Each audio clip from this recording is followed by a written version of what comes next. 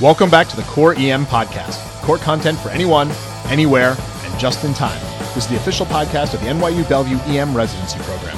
I'm Anand Swaminathan, and this week we've got a guest on the program, Morgan Riggin.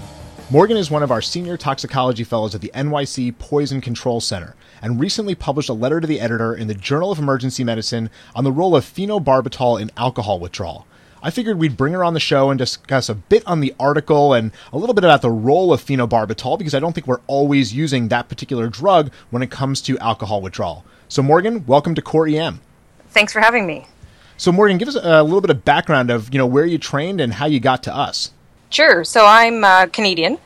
I did my 5-year emergency medicine training in London, Ontario, which is about halfway between Detroit and Toronto.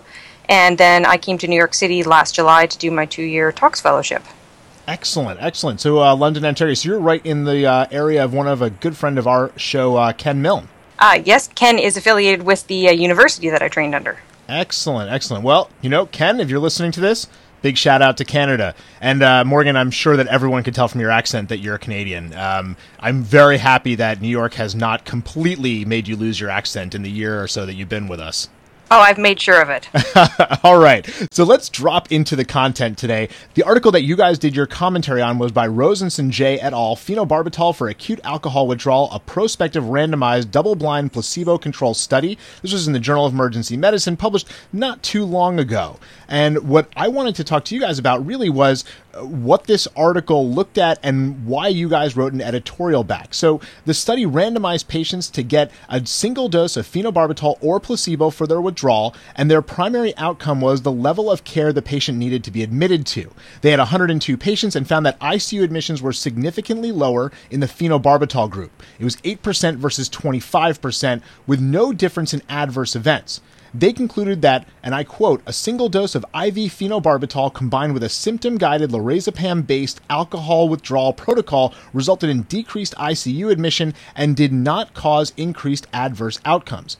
Now, Morgan, this sounds pretty good to me. It was randomized, it was double-blinded, it was placebo-controlled, but again, you guys wrote an editorial, not necessarily saying that, the article was wrong, but that you had some issues with what they were saying and how we should be using this drug. Yeah, that's exactly right. So again, we're not saying at all in our editorial that we disagree with the use of barbiturates in alcohol withdrawal.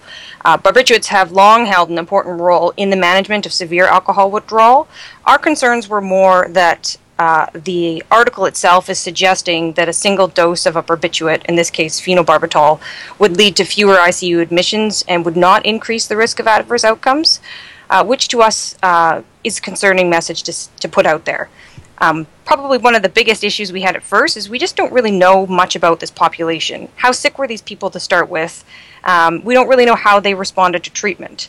We all sort of know that when we're managing somebody with alcohol withdrawal, the definition of success is what they look like clinically.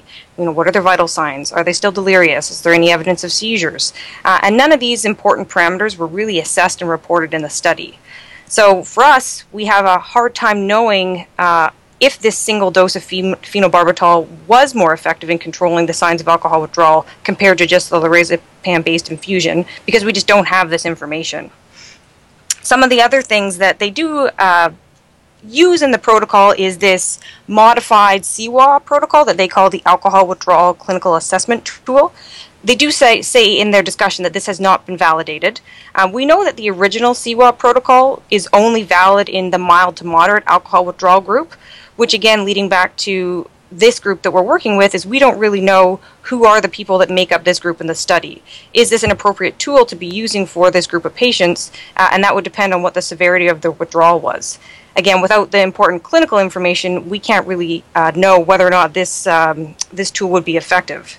The other thing that we kind of wondered about is, without knowing what this alcohol withdrawal clinical assessment tool is, what's the difference between a score of 6 and 7? Is that minimal, or is that actually a very significant difference? Sort of getting back to the clinical parameters, that's the most important thing that you're looking at to determine whether or not you've effectively managed someone in severe withdrawal. The authors didn't use those as their marker for or their major outcome. They were looking more at ICU admission as a surrogate marker for controlling alcohol withdrawal. We know that ICU admission isn't a patient-specific outcome, nor does it reflect the severity of an individual's illness. This hospital, specifically, their protocol is to admit everyone on a lorazepam infusion to the ICU.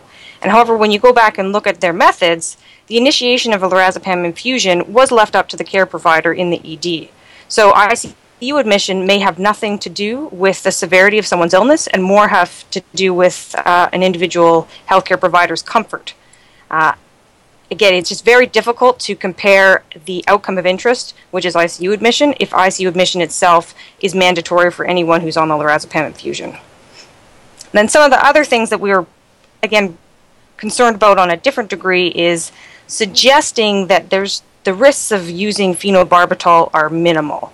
We know that there are significant risks with phenobarbital, respiratory depression, hypotension, and bradycardia, and that these risks are increased when phenobarbital is used in conjunction with benzodiazepines. Just because of this potential risk of these adverse effects, we would suggest that patients that are receiving both or that are receiving barbiturates have a higher level of care. So concluding that using phenobarbital is safe and doesn't need ICU admission may give physicians a false sense of security when using this medication, which could potentially lead to harm. And then the other, I feel like I have quite a few things to say, but the other point to mention is that many of the patients in the lorazepam-only infusion group did receive other medications, including phenobarbital. So it just further confounds the clinical picture. So because of these reasons, we're just a bit hesitant to come to such a robust conclusion as the authors did in this study. Yeah, I think that all makes a lot of sense. I think especially using this other tool that we're not familiar with. I mean, I don't necessarily use the CEWA tool, but I know a lot of people who do. The thing is, let's be honest, Morgan, you know this, we're a center of excellence for alcohol withdrawal at Bellevue. We see so much of it that we get used to managing these patients maybe without the CEWA score, although I find it is really great for educational purposes, especially with residents who have less experience using this to guide their management. So I would have liked them to use something that a lot of people are using instead of a new tool that maybe doesn't have as much validity to it or hasn't been as studied as the CEWA tool. But again, you point out that the CEWA tool is really mainly for mild to moderate alcohol withdrawal, and we see quite a spectrum. We see patients who are pretty severe as well, and maybe that tool doesn't apply there either. Of course, I trained at Bellevue, so I primarily use benzodiazepines for the management of alcohol withdrawal patients. Here's my question. Should I be switching to using phenobarbital earlier on? I wouldn't say that you should be switching. Benzos are still the first-line treatment for alcohol withdrawal. At Bellevue, diazepam is what's used. It has a more rapid onset of action than lorazepam and has an active metabolite. So this allows for a slow autonomic taper as opposed to when you're using lorazepam, which doesn't have an active metabolite and requires an infusion to maintain the clinical effect. Really, what you said is the key to management is symptom-triggered therapy and just continuous reassessment. So it's difficult to have a protocol that doesn't factor in a continuous assessment. So a protocol that says every 4 hours you should check on a patient's, what's their level of delirium, what are their vital signs. Well, that's potentially too late for some of these severe alcohol withdrawals that we especially see at Bellevue. These patients need continuous monitoring assessment. If you're not seeing an improvement, then you need to give your patients more benzodiazepines. If your patient isn't responding to the benzodiazepines, you shouldn't be afraid to escalate your dose. And again, if there's no response, then that's potentially when you would move on to something like phenobarbital. I do love using diazepam here for all the reasons that you talked about. I know a lot of the listeners will be more familiar with using lorazepam or Ativan for these patients, and I don't think that we're necessarily saying that you can't use those drugs, but you have to know the limitations of them, and that active metabolite really is nice with the diazepam. It gives you a little bit of an extra protective effect. I also agree with something else that you said, that when I've used phenobarbital in these patients, I'm always putting them in the ICU or at least the step down so that they're very closely monitored for all of those side effects, the hypotension, the bradycardia, and the respiratory depression. I definitely would not be putting these patients on the floor simply because they look good now. So Exactly. Where are you using phenobarbital in alcohol withdrawal? What's really the role here? Can you sort of tease that out for us a little bit more? Again, I think that it just comes on looking at what the patient is, what's their clinical picture, and how are they responding to your initial therapy. So I always start with benzos, and if I see someone who's in very severe withdrawal, then I start to think in my head that they're probably not going to be responsive to my diazepam, even moving up to some of the doses that we use here, 100 milligrams of diazepam. So I start to prepare for moving on to barbiturates early, having my airway equipment open and ready to go, having a discussion with the team about, what to expect when we add on the phenobarbital, if there's a complication or if the patient needs airway management, how we're going to move forward with that. But I think when you're looking at a patient who you just kind of get a sense sort of after seeing several, and again, I hadn't seen a severe alcohol withdrawal till I came to Bellevue, and now I've had probably half a dozen, you do sort of know pretty early on whether or not they're going to be responsive to phenobarbital, but it's just sort of mentally preparing that when you see these patients, just that you've already taken that step in your mind and committed to going there, that when the time comes that you're not actually hesitant on actually getting the barbiturates out. If you're escalating your doses of benzos, and you're right, we often will use 100, 140, 160 milligrams of diazepam in some of these really severe withdrawals. In the past, I would often be reaching for phenobarbital when the nurses would tell me, you know what, we're out of Valium. Could you please find something else to use for this patient? And we have had those patients that eat up so much diazepam that we're actually running a little bit low on our stocks, and that's maybe not the optimal place to reach for phenobarbital, but this was the trigger for me many times. And you're right, when you're adding that drug on, you're going to want your airway equipment. You're probably going to want an end-tidal CO2 on if you haven't already, to maybe catch that respiratory depression a little bit earlier on. Now, I think, again, a lot of our listeners are not going to be familiar with phenobarbital. They probably use way more benzos. And like you said, not everybody deals with these really, really severe withdrawals to the point where they need those extra drugs. So if we start to reach for phenobarbital, can you give us some tips on how to use this as far as what the dose is, what the frequency is, and how long the drug's going to have an effect? So we usually recommend for an average size adult that's, again, showing these signs of they're resisting the benzos and you're moving on to phenobarbital, starting off with 65 milligrams to 130 milligrams IV, giving that in over 5 to 10 minutes.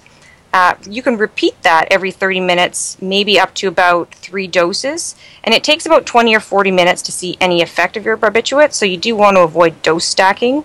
If you really aren't seeing any effect after your 3rd dose of an IV barbiturate, then that's when you're going to want to consider moving on to intubation if you haven't already done that, and starting a propofol infusion.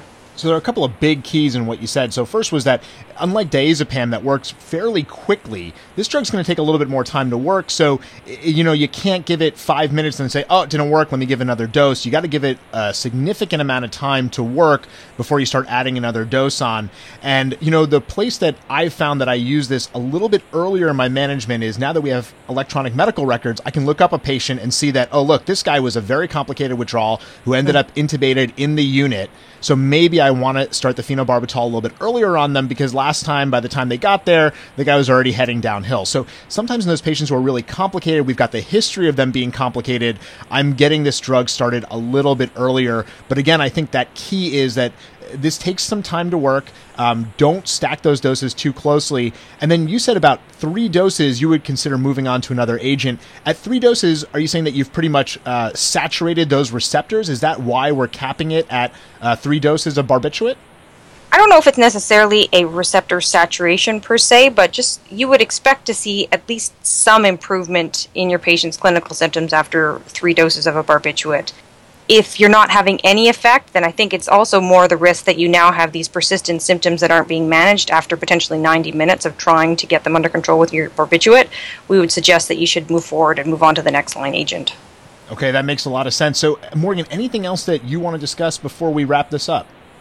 Propofol, again, it's something we all turn to quite frequently for induction and for sedation after we've intubated someone. It is also very effective for alcohol withdrawal. Obviously, you do want to pay attention to make sure that your patient's airway is secured, but that would be, again, sort of the next line agent after you've moved between your benzos and your barbiturates.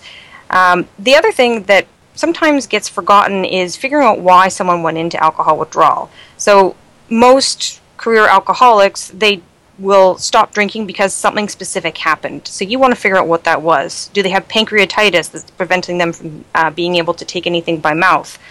The underlying trigger really needs to be identified and corrected. And then along with that, especially, you have these individuals who potentially have very poor nutritional status at baseline, they're chronic alcoholics, they all need to get thiamine and glucose. Those are great tips. I just want to add one more thing to that. I often see residents who are titrating their benzo or their phenobarbital to the patient's heart rate. And heart rate is just one part of alcohol withdrawal to look at. You want to look at the overall picture. So if you have a patient who is resting comfortably, they're kind of sleepy but easily arousable, and they're still tachycardic to 120, you're missing something else. It's not just the alcohol withdrawal. These patients, alcoholics were created to humble the emergency physician. They are always hiding a pneumonia, a pulmonary embolism, an MI, pancreatitis, alcoholic ketoacidosis. There are so many different things, and you have to be very vigilant about looking for that. People who are, like you said, career drinkers, they don't stop for no good reason. Yes, sometimes it is simply I ran out of money, but often it is because I have pneumonia, pancreatitis, something else going on. So you really want to be vigilant about looking for those things and picking them up as quickly as possible so that you can manage all of the other underlying medical issues. Exactly. All right, so let's wrap this up with a couple of take-homes. Number one, in patients with alcohol withdrawal, your first-line therapy is going to be benzodiazepines. It's benzo. We like diazepam where we work, but we understand that a lot of people are using things like lorazepam out in other shops. Either way, be comfortable with escalating your doses of benzodiazepine. Number two is that in patients with refractory withdrawal to benzodiazepines, phenobarbital is a great second-line agent, and it may be reasonable to start this in patients who have complicated withdrawal a little bit earlier on. But you have to be aware that phenobarbital, when it's added to a benzodiazepine, increases the potential for things like respiratory depression and hypotension, and there are real risks, and the patient has to be meticulously monitored. And finally, all alcoholics require IV thiamine and adequate glucose repletion, and the cause of their alcohol withdrawal has to be determined and managed appropriately. All right, well, that's all for the Core EM podcast this week. Come on over and check out the site at coreem.net, where we've got a ton of great core content emergency medicine. We'll have a core post up on Wednesday and a journal update up on Thursday. Visit us on Facebook and like us if you like the site, and follow us on Twitter, where our handle is @core_EM. Thanks, and see you all next week.